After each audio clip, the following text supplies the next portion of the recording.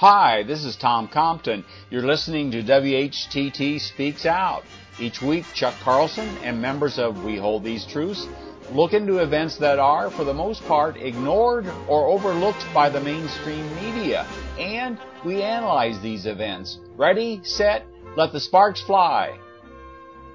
In today's WHTT Speaks Out, we're going to be talking about our most recent vigil. This was a third return, if you will, to Faith Bible Chapel in Arvada, Colorado, which is a suburb of Denver. Chuck and a team of vigilers visited the campus for a Christians United for Israel Night to Honor Israel event, and this included John Hagee, the one and only, the president of CUFI. And so we've done probably, I guess over 20 vigils at CUFI events, a number of them with John Hagee present. And we want to talk about this, some of the differences, some of the similarities, and we have something kind of unique. We thank technology.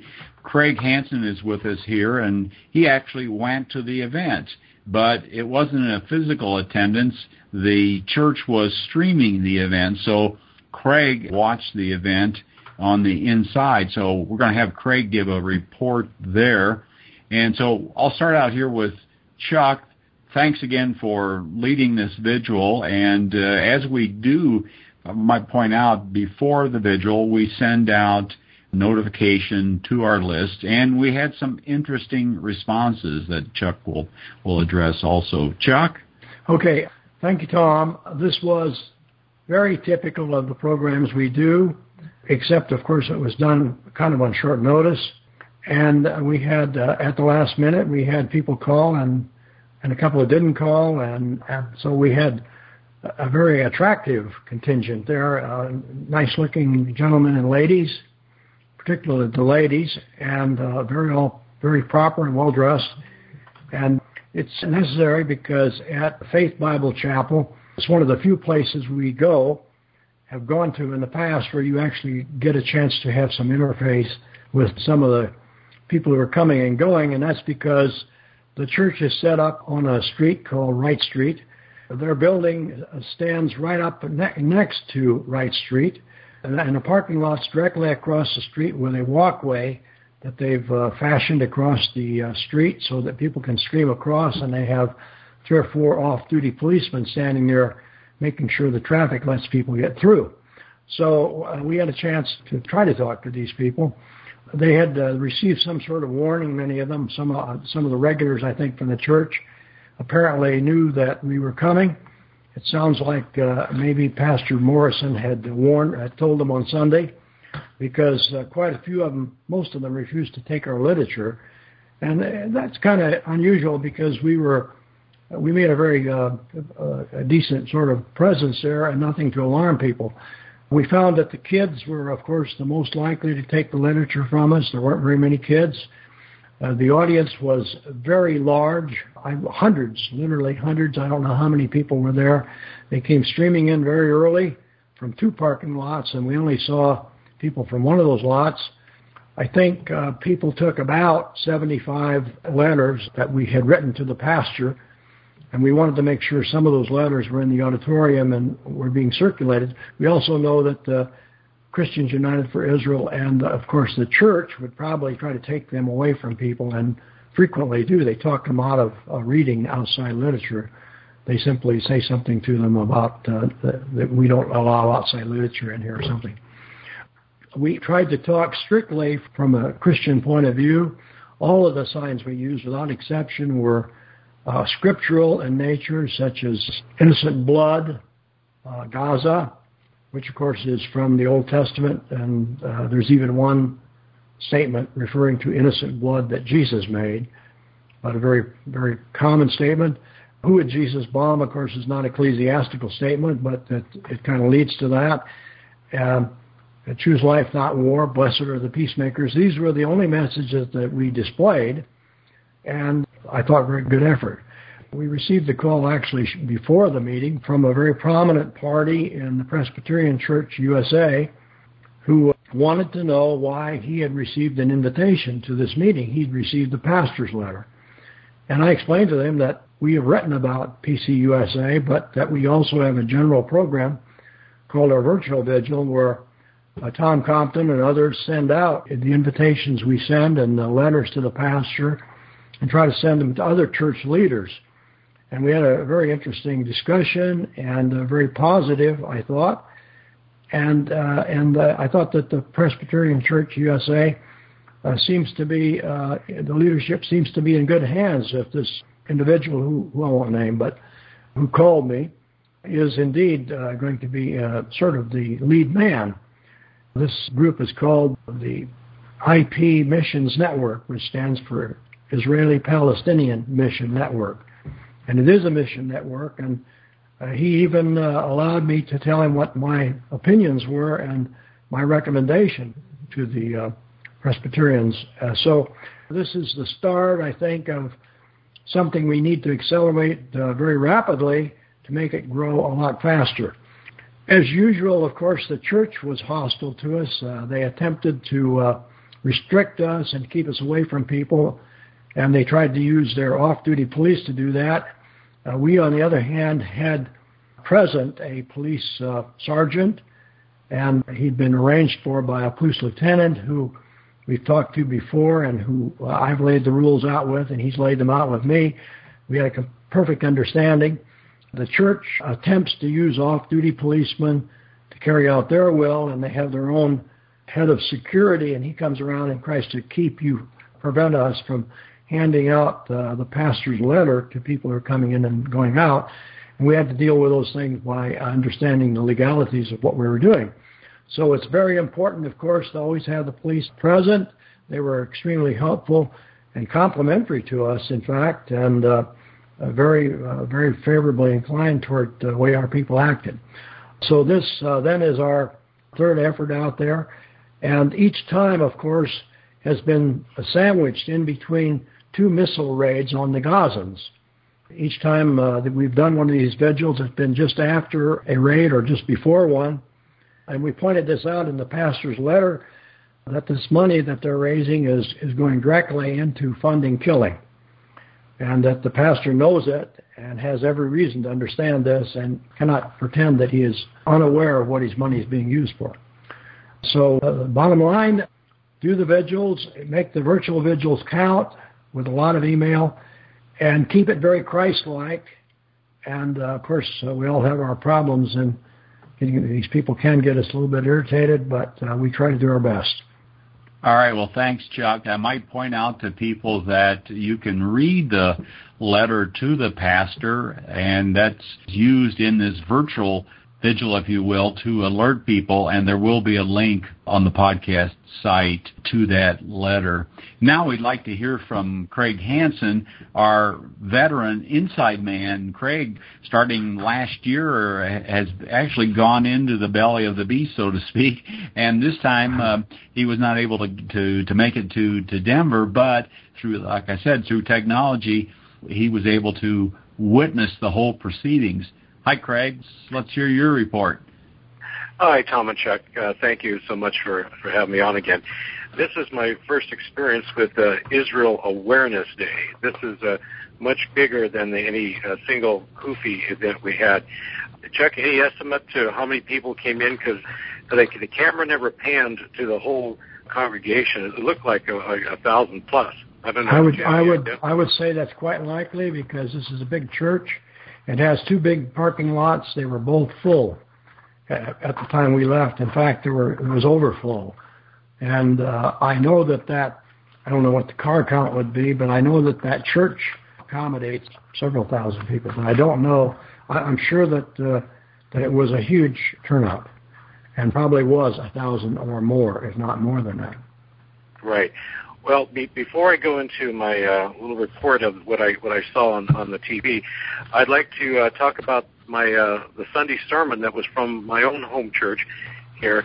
The pastor was teaching on Matthew 5, verses 38 and 39, where Jesus says, "You have heard it said, an eye for an eye and a tooth for a tooth. But I say unto you, do not resist the one who is evil, but if anyone slaps you on the right cheek, turn to him the other also. In this passage, Jesus was correcting the Pharisees' teaching of taking a corporate judicial teaching and misapplying it to personal relationships. The pastor also pointed out that this law, and it's quoted in Exodus 21 and Leviticus 24 and Deuteronomy 19, was to limit the punishment to the extent of the offense, so that they wouldn't have an escalation of violence in society. Like in Genesis chapter 4, it's quoting Lamech, who says, "I have killed a man for wounding me and a young man for striking me." And when this was the Sunday message I was listening to, and I just couldn't help but think of the escalation of violence where Palestinians will throw stones and then the Israelis will come in with a tank or F-16s or something like that, a totally inordinate amount of force against the offense, totally in violation of the eye for an eye and a tooth for tooth teaching of the Old Testament. Well, so, okay, how does this relate to the 36th annual Israel Awareness Day at Faith Bible Chapel in Arvada? Well, first of all, I'd like to say what was missing from the meeting there in Arvada was Jesus' teaching. There was a lot of the Bible says this and God says this, but nothing of Jesus says this. That I never heard that once, and the only time I heard Jesus' name mentioned was in Jesus' name, Amen. There could have been some other times, but Jesus is definitely missing from these kind of gatherings. What they did through the presentation, they had these little video clips, maybe ran for 40 seconds to a minute, and the title of it is, "What does Israel mean to me?" kind of thing. And they have old people, young people, just all kinds of walks of life talking about that. And they would intersperse the meeting with these little video clips. The first one I saw, it said, "What does Israel mean to me?" Well, God did not forget his promise from the beginning. And it's this kind of notion that we have God is faithful in the past to Israel, and he's going to be faithful in the present, and that same mantras over and over again. After the video, they sing a lot of songs, and most of the songs were in Hebrew. Kind of remind me of the old days in Catholic Church where everything was in Latin. But in this case, it was Hebrew, and the songs were in Hebrew. And so they were singing a song and dancing around the stage, singing a song, Shalom Aleichem, I guess, which translates in "We bring you peace." And I thought how ironic they're saying "We bring you peace" when they've rejected the Prince of Peace, and that they're supporting all this killing. To me, it was just such an oxymoron. But also, in one of these little video clips, we have a line that we've heard before, and like you said at the beginning, Chuck, this is nothing new. It's just probably on a bigger scale. The whole idea is that we as Christians have such a great debt that we owe to Israel, and that there's nothing too great that we can't do for Israel. George Morrison got up, and he was kind of the MC, and he starts out by saying, Israel has a right to exist and have a right to defend their homeland, and he says opposite to what the media is saying. And I'm going, what media is saying that Israel doesn't have a right to exist? I didn't quite get that at least any media I see, it's totally pro-Israel. And what was interesting, too, is that George introduced politicians, and the names of politicians just kept rolling off his tongue as this State House district and this district and this and our congressional person here. I don't know how many politicians were there that he read off, but definitely 20 plus. And then he asked for people that were on these different committees and stand, and so a lot of backslapping in all this. And George was asking for the Jewish people to forgive the Christians for all the years of persecution and so forth, and that George was pledging their support to the Jewish people. I do have to say there was one statement of George Morrison that I actually agreed with. He talked about a time where he went down to visit John Hagee in San Antonio, Texas, and got to be familiar with the work of John Hagee, Christians United for Israel, and so forth. And he came back to his congregation there in Arvada, Colorado, and he told his congregation that those people down in San Antonio are as crazy as we are. And that is that's the only thing I could say that I firmly agreed with his statement on that one. He also said that Scripture has been overlooked for 2 millennium. Obviously, the Scripture about Israel returning, becoming a state. And then after George was done, they finally got to an invocation. And so, so we've gone through all the celebration, the flag waving, and this, that, and everything in a few songs, and now we're getting the invocation. Well, this invocation was done by a rabbi, and this rabbi just went on and on and on. It was a lecture talking about how great Israel is, the accomplishments of Israel, what they've done for the world, on and on and on. And his lecture would be punctuated with a "Oh Lord" or "Oh God" to make it into a prayer, but it was nothing more than a lecture. And the phrase that really jumped out at me, and this is what we've heard this over and over again. He says, "Anti-Semitism is hidden in criticism of Israel." You know, and so if you criticize Israel, it can't be because they're immoral or unjust or anything like that. If you criticize Israel, it's because you're an anti-Semite, and that was again bathed into the prayer that he gave. Again, another one of these videos. What does God mean to me? And again, proof of God's faithfulness. Then after that video, then this Eric Stakelbeck, I didn't quite get his last name right. Apparently he's a correspondent or a columnist or an announcer or something on Christian Broadcasting Network, has his own little piece that he does on that show. And he started out by saying, "Why should you care about Israel as an American or Christian?" And he says, Israel today is about the size of New Jersey, and the enemies want to reduce it to less than the size of the state of Delaware. This is the spiritual battle that's going on. ISIS is demonic, and that's who the enemy is. And Israel is the first line of defense for the rest of the Western world. If Israel goes down, we all go down. And as he was talking, he was doing nothing but fomenting fear in the people. Like, we've got to do this. We've got to help Israel. They've got to be at the bastion, the point of the stick here, the spear, to protect us from this onslaught of the Islamic horde that's going to sweep across and kill us all. He's a very pleasant young man to listen to. He has a great stage appearance, and he comes across very smooth and very slick, but the message is nothing more than fear and trying to work up the people in that.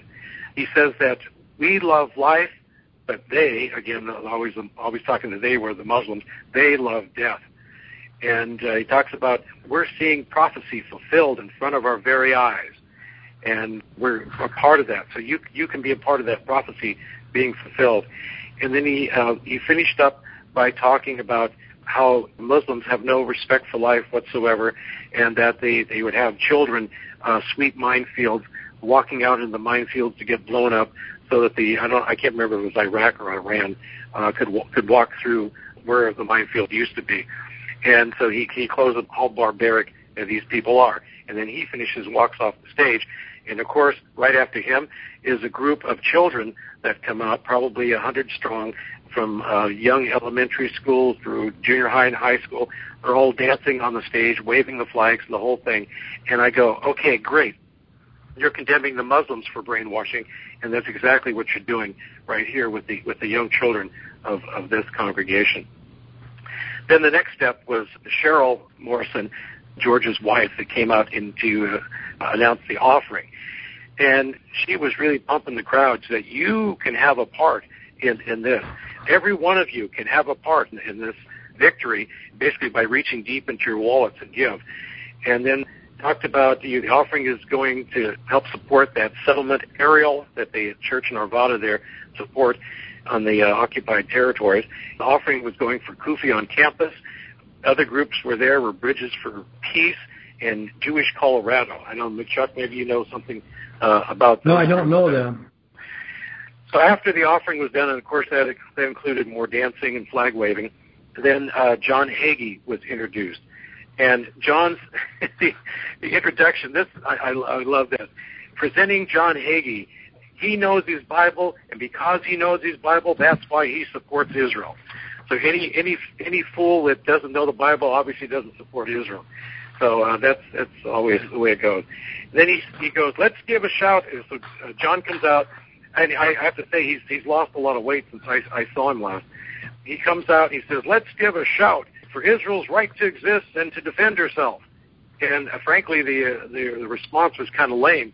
And he kind of reminded me of the Democratic Convention where they were trying to vote to get Jerusalem to be the capital of Israel, whatever they were doing there.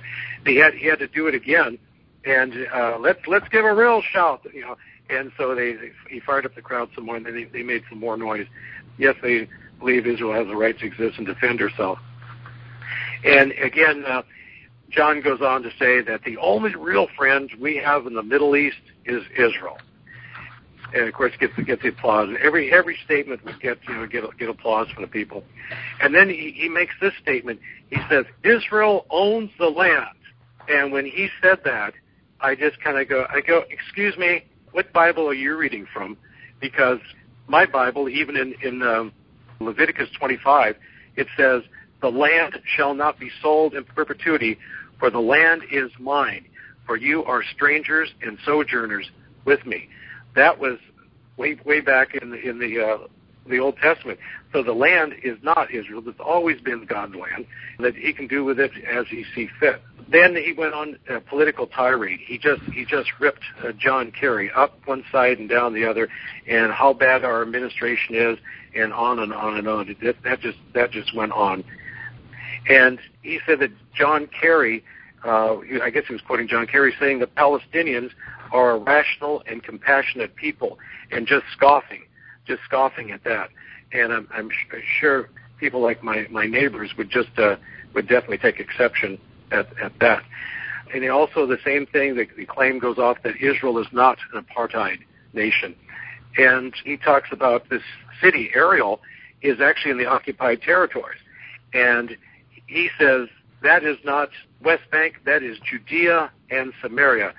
That's kind of the whole Eretz Israel, the greater Israel, that Hagee and all the Zionists support, this complete taking away all the Palestinian land. Then he went off on Israel will prevail. And the scripture says, some trust in horses, some trust in chariots, but we will trust in the name of the Lord our God. And just Israel will prevail. God's hand is on Israel, and they're going to prevail. And then he made another comment that really got my attention. He says, Christians and Jews are one. And I thought, we are we? They've rejected the Messiah. Jesus cried over Jerusalem because of the rejection of him. And yet Paul talks about them being broken off of the true olive branch. And so how are we one? I don't know how he explains that. And then he said, America needs to be more like Israel. And I thought, how appropriate with Homeland Security and the NSA spying and so forth and so on. I guess maybe his wishes are being completed there. And he says, Israel is not the problem, it's the solution. And then it finished off with another one of what does Israel mean to me video. So that's kind of it. That's what I saw in the notes I made. The fact that Jesus is not mentioned at all, it just blows me away. That this is supposed to be a Christian church, and it's not. There's no Jesus in this at all. And with their whole emphasis on giving more arms and more arms to Israel, the asymmetrical warfare that's taking place there and beating the daylights out of the Palestinians, and all in the name of Jesus. I just don't get it. I just can't see how anybody who has been touched by the love of God and the compassion and the forgiveness in their own lives can be that vindictive and that evil dealing with the Palestinians. Thanks a lot, Craig. But there is some hope, because there's an article, and Chuck, you can talk about this, just appeared in Haaretz about in the evangelical movement, young people are actually looking more objectively at the whole issue and not automatically siding with Israel. So there is, as we talk about in our video, Christian Zionism, the tragedy and turning, there is this continuing turning away from this un-Christ-like activity of Christian Zionists that Craig described so well in this CUFI event. Chuck, would you like to comment on that article? The article, it is written by Jewish people, and it's published in Haaretz.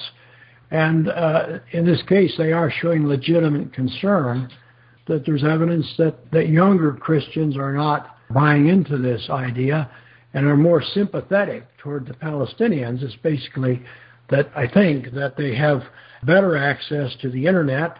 They see by accident maybe some of the photos, pictures of the bombing, some of the second echelon reporting that their parents didn't see, but that the kids see on their iPhone or their computer at school or whatever. Every one of them is computer savvy.